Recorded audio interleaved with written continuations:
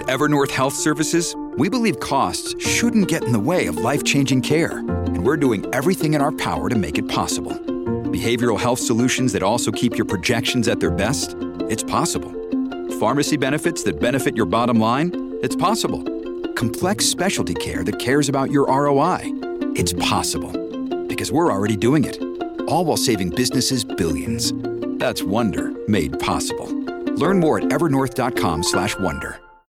When you need mealtime inspiration, it's worth shopping Kroger, where you'll find over 30,000 mouth-watering choices that excite your inner foodie. And no matter what tasty choice you make, you'll enjoy our everyday low prices, plus extra ways to save, like digital coupons worth over $600 each week. You can also save up to $1 off per gallon at the pump with fuel points. More savings and more inspiring flavors make shopping Kroger worth it every time. Kroger, fresh for everyone. Fuel restrictions apply.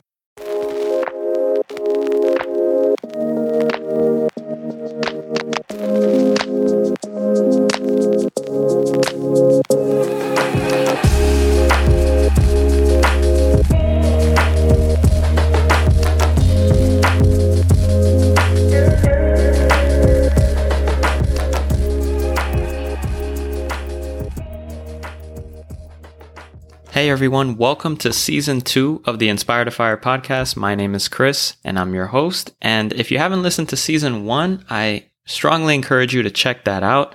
Season 1 is filled with fantastic guests, and I even start off with a little bit of my own financial independence journey at the beginning. So if you're new, check out Season 1.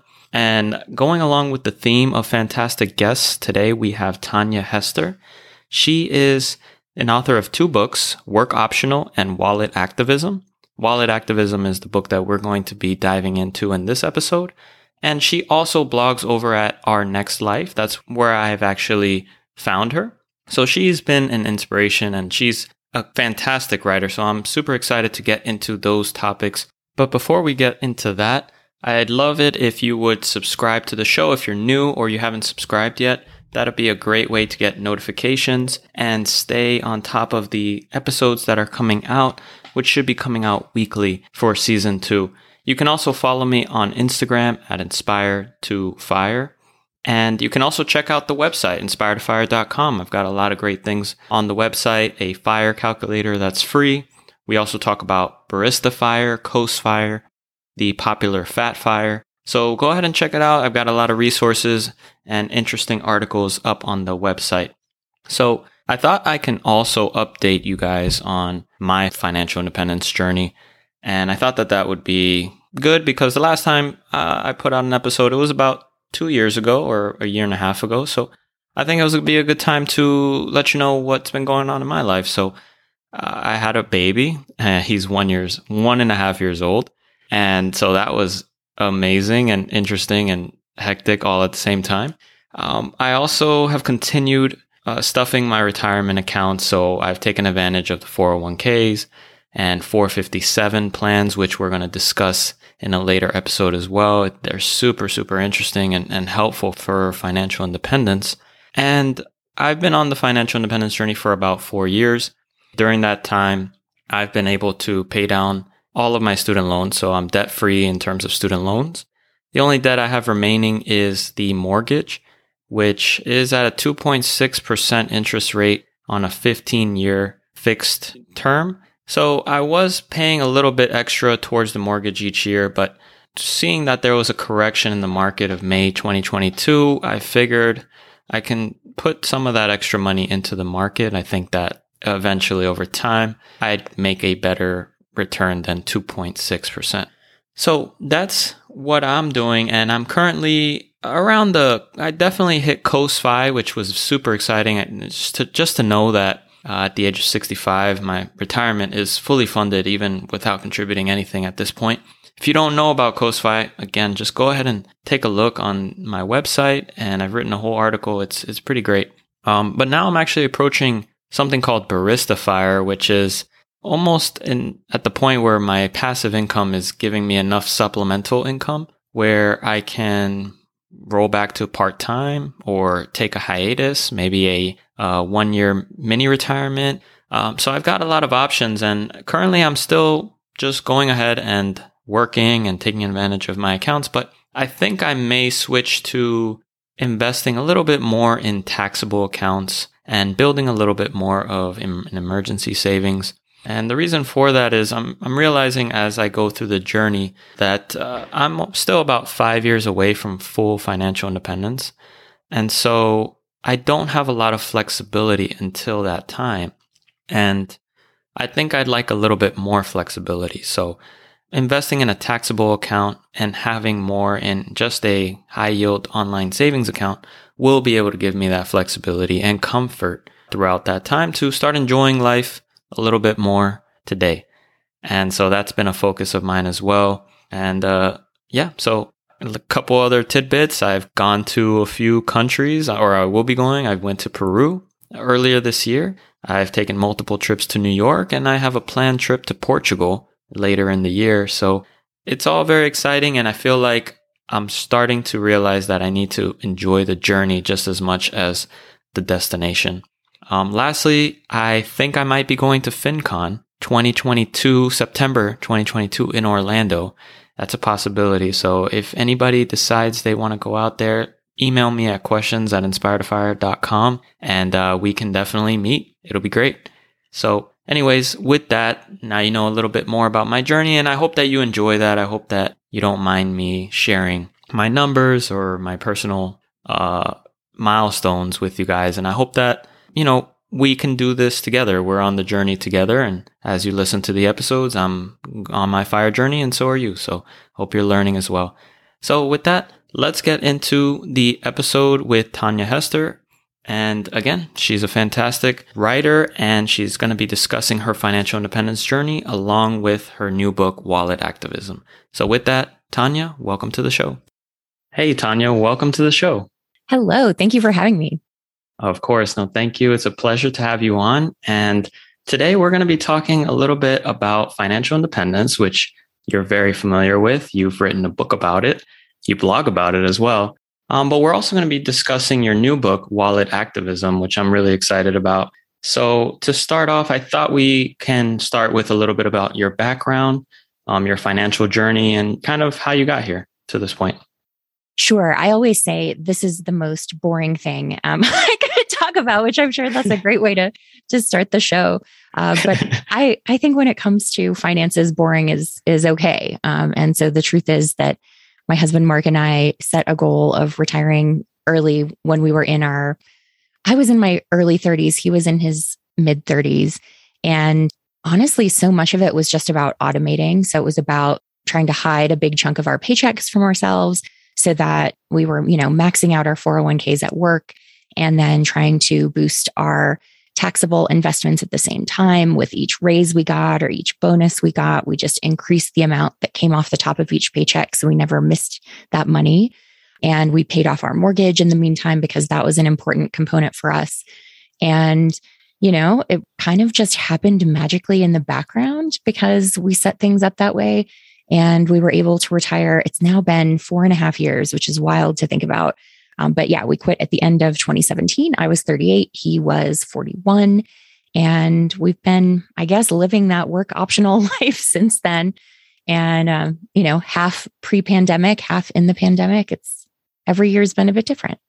Yeah. So if you don't mind talking a little bit about how that's been, since we get a little bit of the guests who are going through the journey and some who have gotten to the point or past the financial independence point. So what did it feel like once you reached that, and how has it been since then? How has your feelings changed? Yeah, 4.5 years is a long time. And so we've had a lot of different feelings in that. Certainly when we quit, that felt really exciting and fun. And it was extra fun because we got some nice press coverage about it. And that felt like a lot of people were cheering us on, which was a really wonderful feeling. And so the first year, I think, was definitely an adjustment. And I knew that some of that was coming. That was research I had done in advance to know, okay, you can't just subtract the biggest thing in your life and have everything be easy. You have to be prepared to redefine your identity and how you spend all your time. It changes a lot of your relationship dynamics.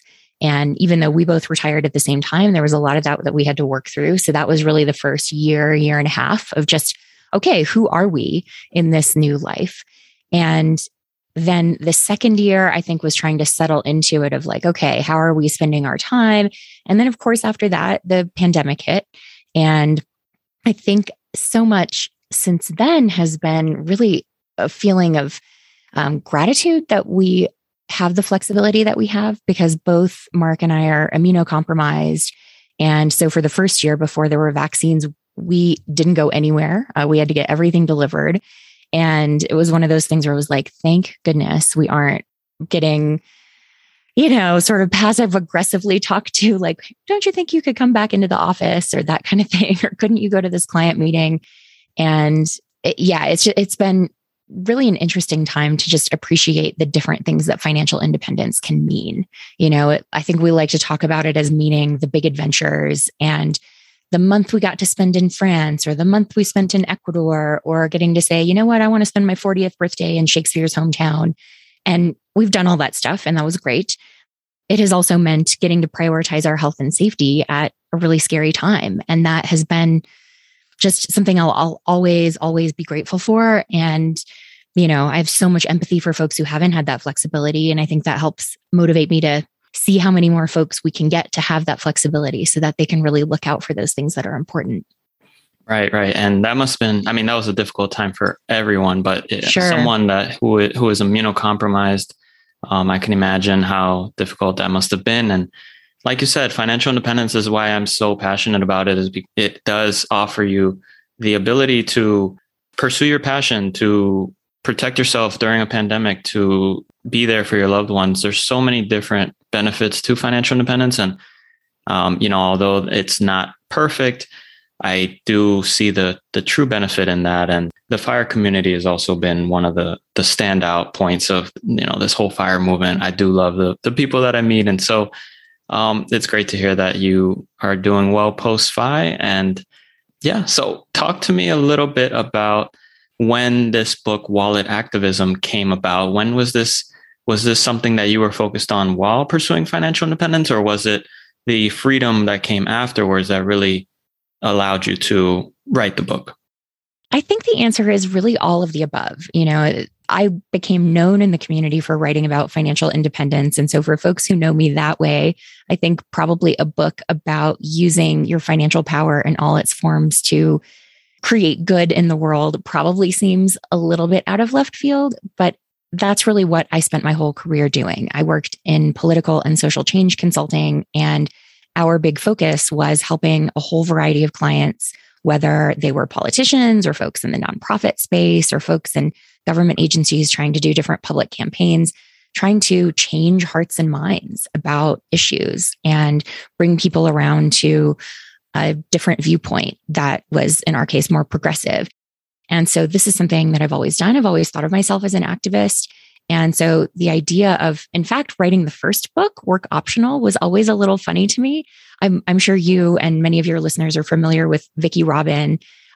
She and I laugh about the fact that, given who we are, that we're best known for books that are ultimately very capitalist and about teaching people to be better capitalists. She said, it's really embarrassing, isn't it? I was like, yeah, Vicki, I feel you.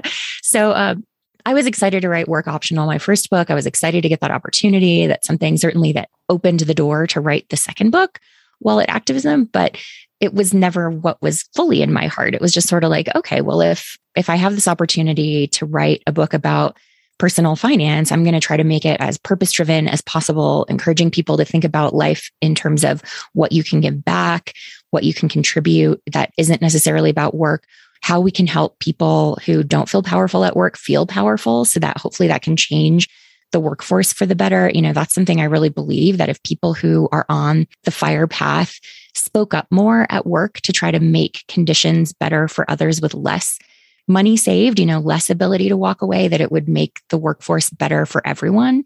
And so I think that's, a very noble goal. But that said, I think Wallet Activism was sort of an outgrowth of a lot of thoughts that I'd been having for a long time, which is like, okay, if we have this financial privilege, how do we use it properly? How do we make sure that we're not funding bad things in the world that we don't want to support? How do we make sure that we're funding the things that we do want to support and do want to see more of?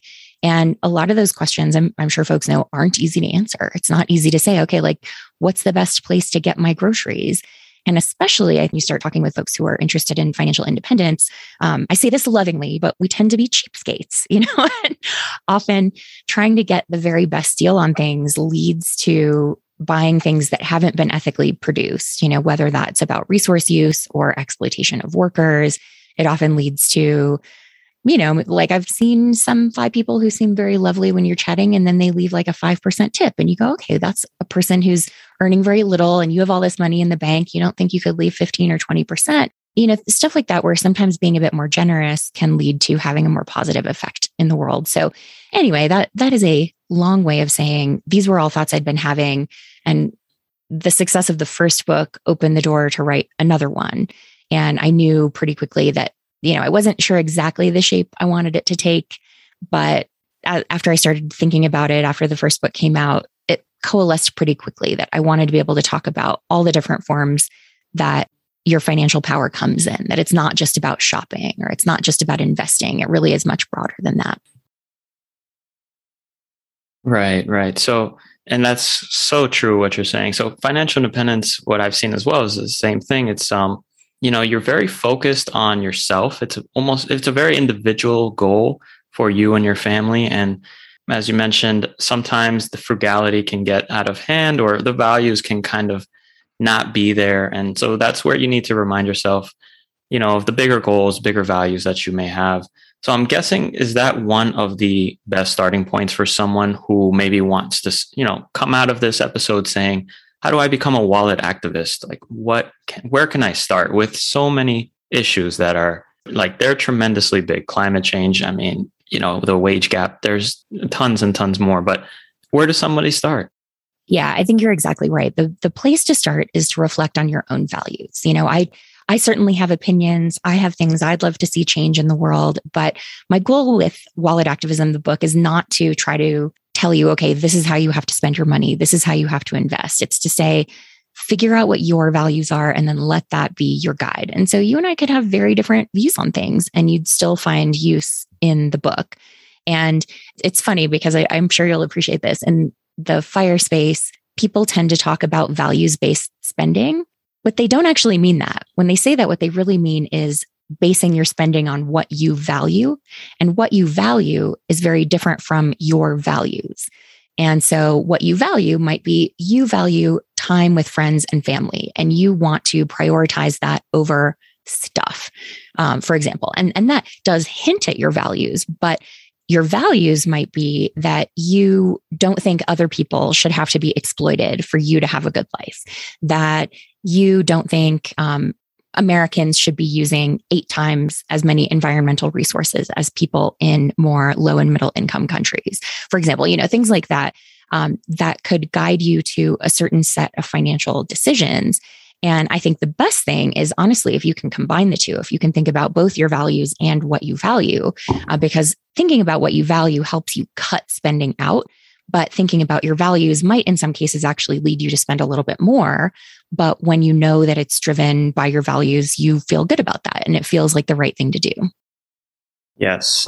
So that's probably what got me thinking the most is actually in the beginning of the book, because you start to realize that there is no one solution to this problem, but we can all make a difference in our own way and based on our own values that can make a larger impact nationwide, worldwide, etc. So I remember thinking to myself that, I value good working conditions, because this is something that I've gone through where I've had some bad working conditions in my career. So I do value good working conditions. But then I ordered your book on Amazon and I realized how terrible that is. So it is not easy going against this system that makes it so easy for you to make the convenient choice and not have to really think. I mean, my credit card is saved on Amazon. Amazon knows exactly what I want from every time I go, in there. So how do you kind of, once you've identified your values, what would you say you can do in order to start implementing that? For example, for myself or anyone else who maybe doesn't want to contribute to the conditions that Amazon has, or that's just one example, but it could be any. Yeah. Yeah. And I want to make clear to folks, like, I think it's very easy to say, okay, if this is about values, you're going to tell me I can't shop at Amazon. I can't go to Walmart. I can't go to like any big box store ever again. And the answer is no, we have to live in reality. And this is, I think it was important to me that the book be based in reality and recognize that not everyone has equal choices. It was something where, like I said earlier in the pandemic, the first year of the pandemic in 2020 is when I was doing the bulk of the writing of this book. We had to get everything delivered. That meant, shopping with some people who I wasn't that excited to shop with. But you just have to do the best you can under the circumstances. So I think the best place to start, once you sort of know, okay, here's where my values are, here's what I don't want to support, is if you feel able to make a big switch, if you say, okay, I'm going to not shop on Amazon anymore, then great. That's wonderful if you're able to do that. If you're not, for any number of reasons, you don't have a lot of choices, in these conversations, we often leave out people who are disabled and don't have great mobility, or people who don't have cars and maybe don't have endless choices about where they're going. I don't want those folks to feel left out of the conversation. So if it's for you about scaling back and saying, okay, how much did I spend on Amazon last year? Can I try to cut that in half this year? And then maybe next year you try to cut that in half again. Or honestly, the easiest thing to do with most of the decisions that are consumer based, where it's about buying something, the best thing you can do is simply buy less. Or if you buy something, look into, could you buy a digital version versus a hard copy? I understand with books, and I love seeing people hold up a book that I wrote. So there's no critique of that. And the book is FSC certified. It's all recycled paper. So you can feel good about that. I wouldn't expect anything less. Yeah. I pushed for that. But it's about making progress and making improvement. And then one other thing I'll add, just with kind of the Amazon and Walmart ecosystem of the world, and this really goes for any big retailer, is if you can avoid shopping at peak periods, you can also have a big impact on worker conditions. So we know that the injury rate is much higher around Black Friday and the holiday shopping period. We know it's high around Prime Day, which is like that invented sale day in the summer that Amazon does. But you'll see lots of stores doing this now. I know Wayfair is doing like a Wayfair day or Wayfair weekend or something like that. So if you can avoid shopping at the peak big sale times, you're already not adding more demand for workers to be hurrying at times when they're already getting injured at higher rates. So things like that, if you can just avoid peak anything, that's generally pretty good. Because like, for example, if you buy flowers around Valentine's Day or Mother's Day, those flowers have a much bigger environmental impact than they do if you buy other times of year, because of just sort of the dynamics of that, which I talk about in the book. So avoiding peak periods as much as you can is just generally a good process and practice, both for workers and for environmental issues. So that's a great place to start. If you feel like you can't make a lot of changes, but you could make that one, do that.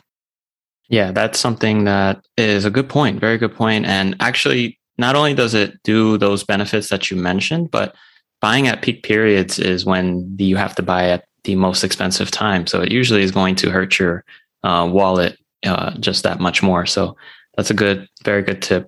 Or even if it's a good deal, it often is when you might do those impulse buys because the sales look really good. And so then in total, you end up spending more. So yes, absolutely. It's good for your wallet too.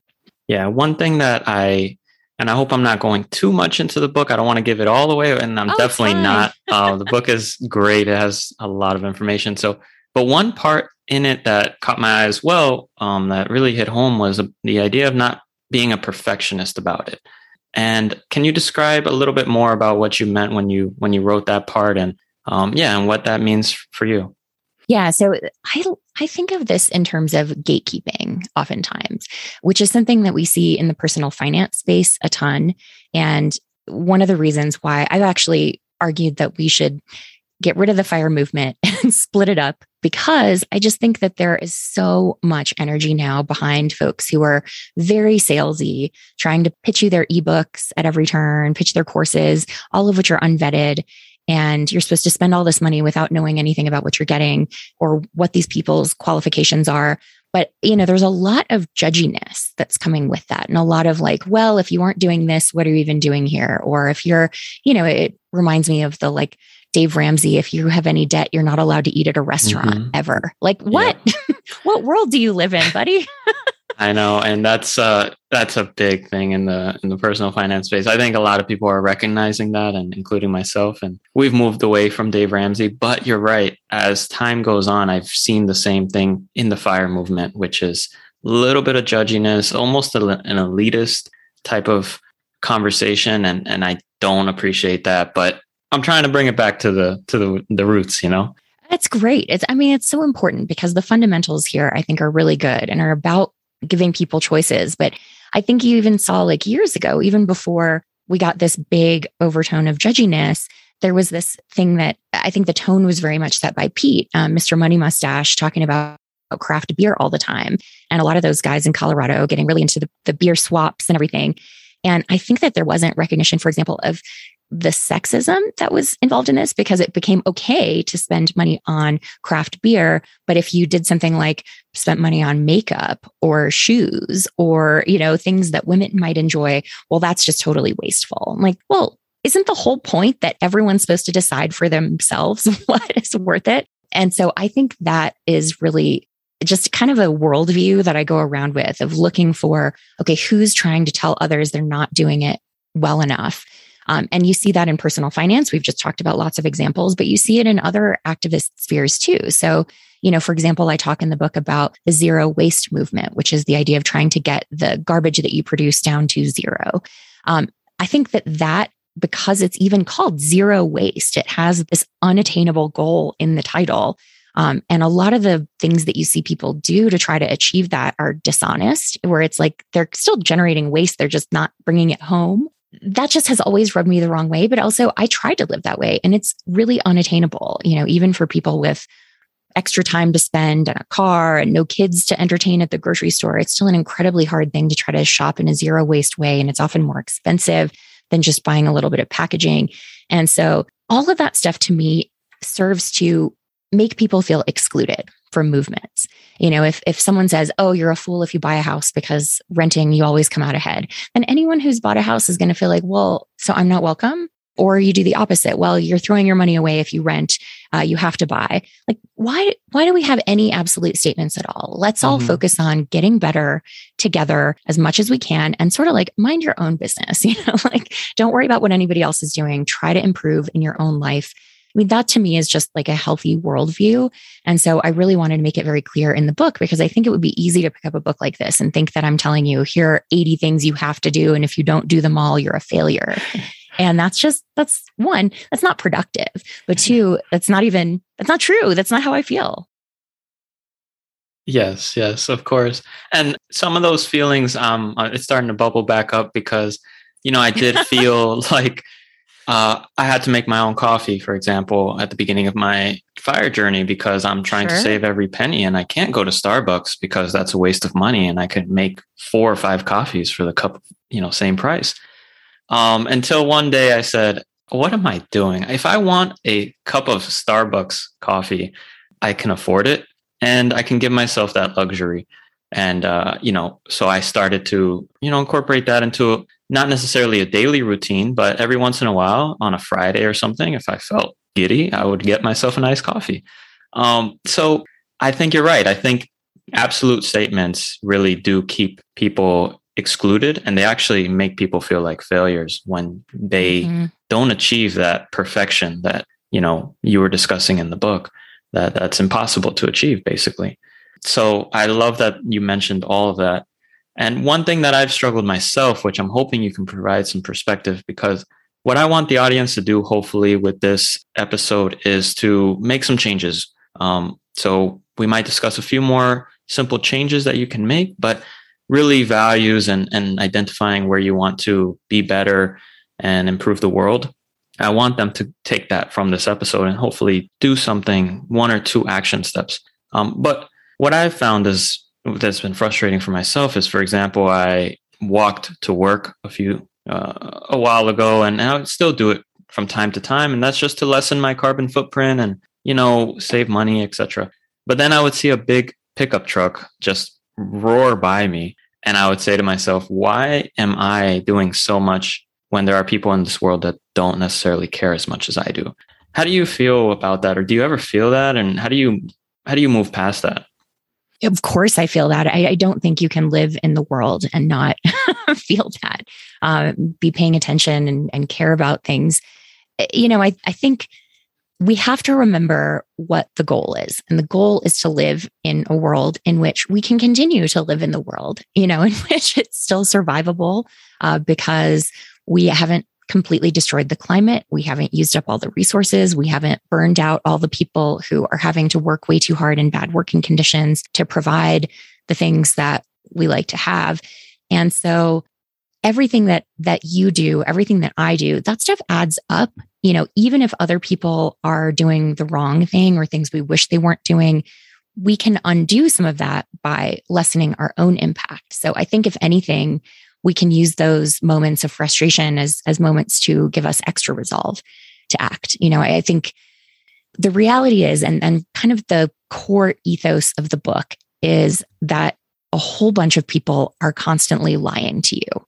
And I know that sounds conspiratorial, and it's not a conspiracy theory book at all, don't worry. But it's sort of like recognizing that corporate America is constantly lying to us. Like you use the term carbon footprint. That was a term that was popularized by British Petroleum, one of the largest emitters of carbon pollution in the world, one of the largest spenders on lobbying against climate change legislation in the world.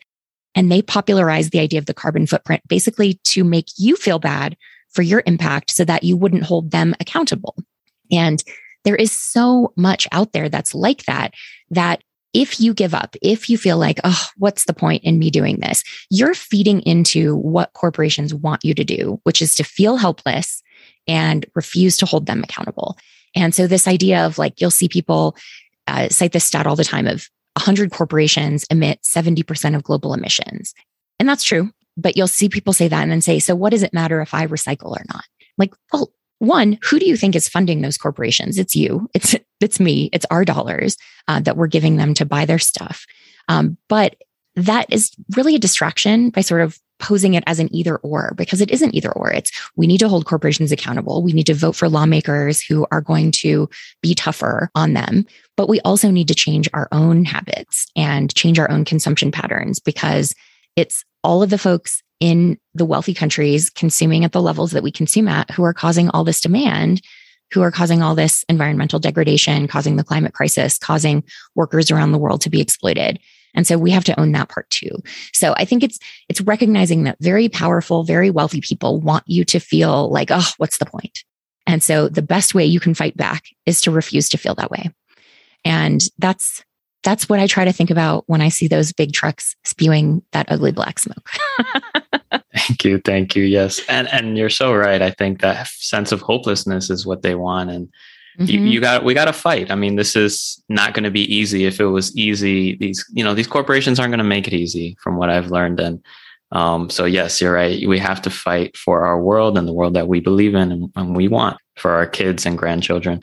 So let's start with some of the easy ways. Let's say in either banking, we talked a little bit about spending. Let's talk a little bit about where we bank. Is that an important factor? Yes. Oh, I'm glad that you brought this up. I was going to if you didn't, because I think banking is one of the things that we should be talking about, but really don't. You see a ton of talk about responsible investing, but very little talk about responsible banking.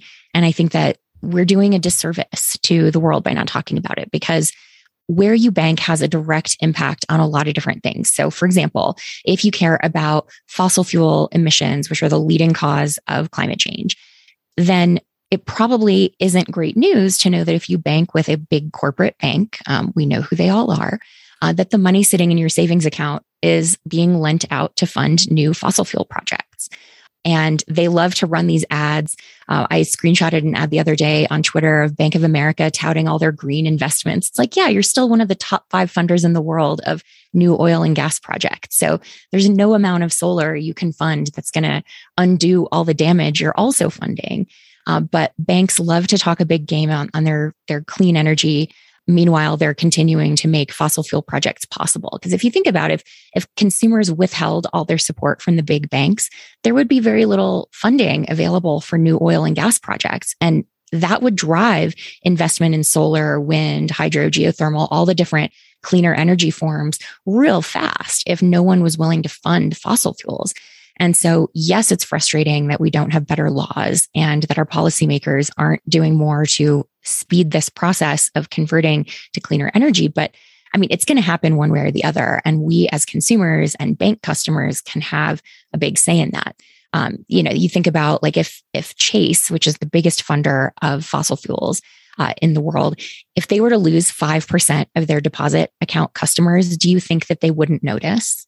Like, of course they would notice. Of course the shareholders would notice. The board of directors would notice and say, what is happening? You need to take action. And so the best thing you can do if you're with one of those big banks is to leave, but to tell them why. Tell them why you are closing your accounts.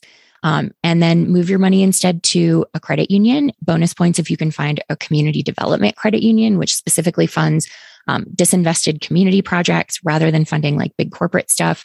And other options too. There are some different nonprofit banks with environmental focus. There are Black-owned banks, banks owned by people of color, community banks. You've got tons and tons of options these days, and they all have the same, online services and apps and all that stuff. So it's painful one time, but switching banks is an incredibly powerful thing. And I spent a lot of time talking about it just because I really want to make that point. If there's one thing you do today, if you can switch banks, that's huge.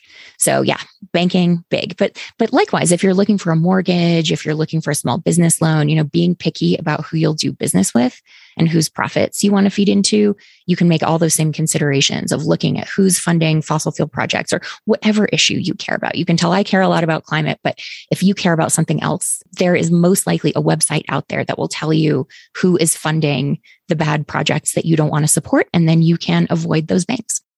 Mm-hmm. And to be clear, these local banks just not major banks, they're still FDIC insured, and of course, they've still got all the protection and benefits that the big ones offer to you. For sure. That's such a good point.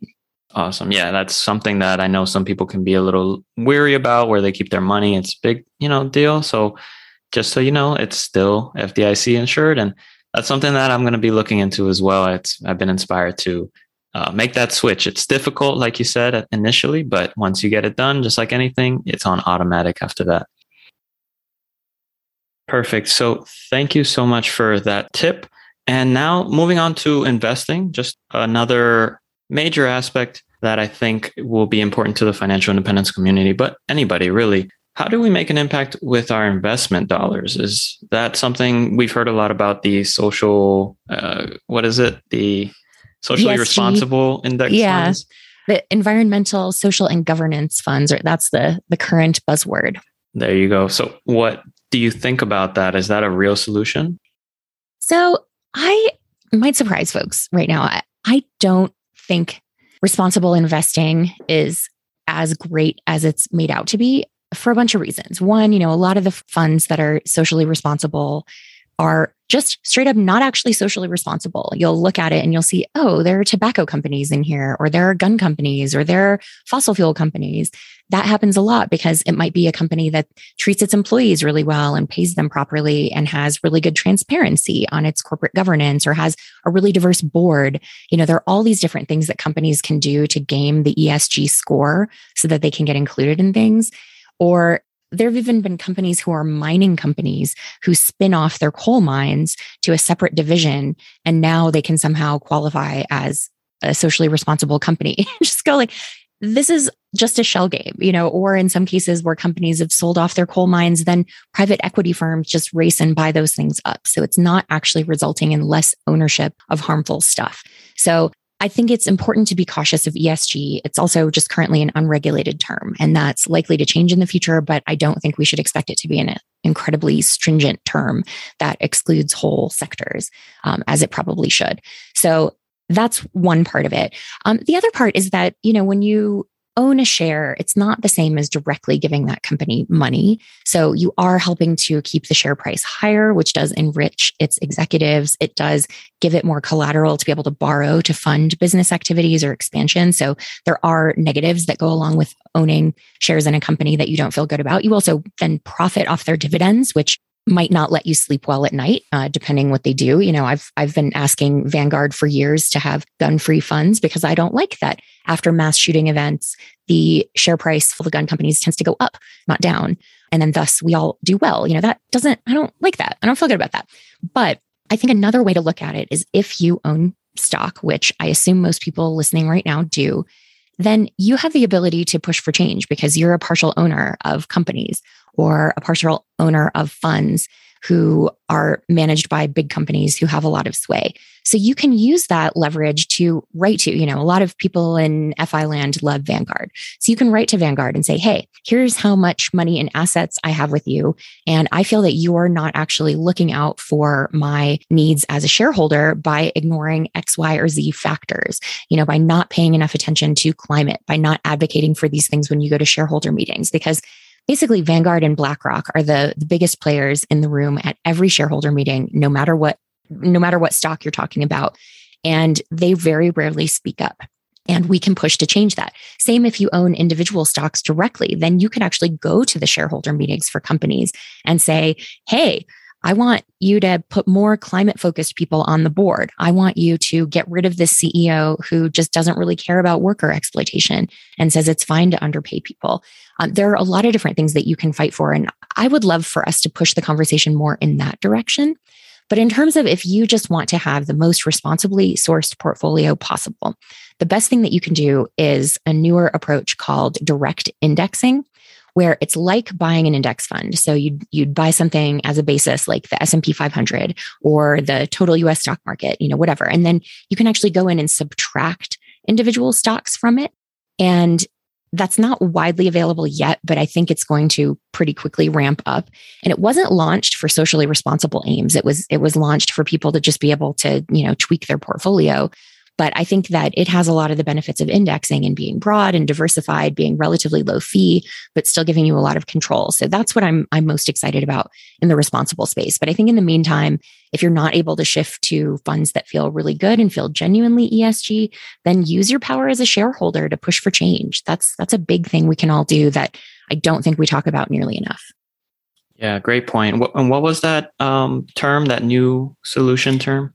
Direct indexing. All right. So maybe that's something we can reach out to our brokerage companies and ask for, or M1 Finance or Robinhood. I know there's relationships there that, can just be established, and maybe that can be brought to a more mainstream investment. Yeah. Cool. And I also thought that maybe even if you're not investing in the companies that you want to, let's say you are still invested in Amazon or Big Oil or something like that, you can take advantage of the profits that they're giving you and maybe making a difference on your own with that money, maybe trying to, make a change on their behalf, even though it's not really on their behalf. But you know what I mean? If they're giving out the dividends, you can do good in your own community. And I guess in some indirect form, that's Amazon helping you make a difference in your community, I guess. Yeah. I don't want to go too far down the road of sort of like excusing, because I think everybody thinks what they're doing with their own money is good, sort of regardless. And I think it's easy to excuse a lot of things that we should probably have a look at and try to change. But yes, if you're making a big effort to invest in your community or to, invest in under-resourced or disinvested community projects, and you're doing that with the help of dividends from Exxon and Amazon and McDonald's, like, great. I'd rather have those dollars in your pocket doing that with them than going into, the pocket of someone who's just trying to get richer and take advantage of more people. Right. True. All right, Tanya. Well, thank you so much for sharing all that. So again, some big takeaways that I got, at least at the end here, are banking. You can switch banking. You're from a big bank to a more local credit union, and that has tremendous benefits. And with investing, we can look for different solutions like that direct investment solution, or just put your money in the direction where you want it, in the corporations that you think are doing well, or in the small businesses that you think are doing well. So some final questions. Where can people find you? What do you have coming up? Anything exciting? What do I have coming up is I have no idea, which is wonderful. I am working in my garden and sharing info on social and occasionally blogging. And that feels really great because I am retired after all. So folks can find me on my blog, ournextlife.com. I'm only posting there every month or two these days, but you can see all the stuff that I'm sharing and link to me on Twitter and Instagram where I'm at our_nextlife. And you can get links to the book purchase. So you can buy Wallet Activism, Work Optional, which of course you can get them at Amazon, but you can also get them at your local indie bookstore. You can get them on bookshop.org. And one tip I'll just share for folks who want to try to move away from Amazon, particularly with books, is I keep hearing people say, well, but I have a Kindle, so I have to buy it on Amazon. That's not true. You can buy ebooks at bookshop.org. You can buy them on IndieBound. You can buy them on a lot of different sites, including directly from many indie bookstores if you look at their website. And then with audiobooks, you aren't stuck with Audible either. You can buy them from Libro.fm, which actually then kicks a chunk of the purchase price back to the local indie bookstore of your choice. Similar to what you can do with bookshop.org. So there are lots and lots of ways that you can get books and get them at a discounted price without having to support Amazon. But of course, if you do Amazon, just leave a review and then you're helping the author out. So you're sort of trying to restore a little balance. Yes. I'm definitely going to do that myself. And thank you so much, Tanya, for taking the time. I'm going to include all those links that you mentioned. So anybody who's listening and wants to take advantage of those options, go ahead and take a look at the description below. But thank you again, Tanya, for coming on and sharing your wonderful insight. And you're a fantastic writer. So I hope you continue to write at least. Thank you so much. That means a lot. And it's been a blast talking to you. All right. So that was a fantastic episode, I thought. And some key takeaways from the show that I just wanted to go over was the banking part, where Tanya motivates or recommends us to look into local credit unions or Black-owned businesses, banks, or any other sort of locally owned bank rather than the typical major banks, and see if you can switch. This is a challenge that I'm going to take up, and I'm going to keep you guys in the loop and let you know how that goes. But right now I'm currently banking with a major bank, and I've been there for decades, or a decade maybe, because they got me right out of college with a free shirt or a Frisbee or something. So I've never given it much thought, but I'm going to go ahead and switch to a local credit union, and I'm going to see how that goes, and I'll let you guys know. So I think that that's very important. As she said, that money funds different activity, and I want to be on the right side of that. So that's going to be my personal goal. And I hope you guys take action as well. It doesn't have to be that, but if it could be anything on the spending or earning FU money. I have an article about that, about FU money and how that allows you to be a whistleblower, for example, in a corporation that is not doing the right thing. You don't have to be afraid to speak out. And the other part is investing in the companies that you believe that are doing the right thing. And I know that's a bit difficult right now with index funds, but maybe you can invest in an index fund and then the profits that you get from major companies that you might not agree with, you can put that towards a good cause. And in the same effect, you're still doing a good thing. So I hope you got a lot out of the episode, and I wish you luck on your financial independence journey. Stay tuned for more episodes coming out weekly. We are in full effect of season 2, Inspire to Fire. And subscribe, and I hope you share this episode with a friend. Share the whole podcast with a friend, the back catalog. It'll be great. They can start from the first episode and catch up with you. So that's what I wanted to share with you guys. And lastly, if you have any ideas for the show or if you want to be a guest, go ahead and email me at questions@inspiretofire.com. All right, till next time, guys.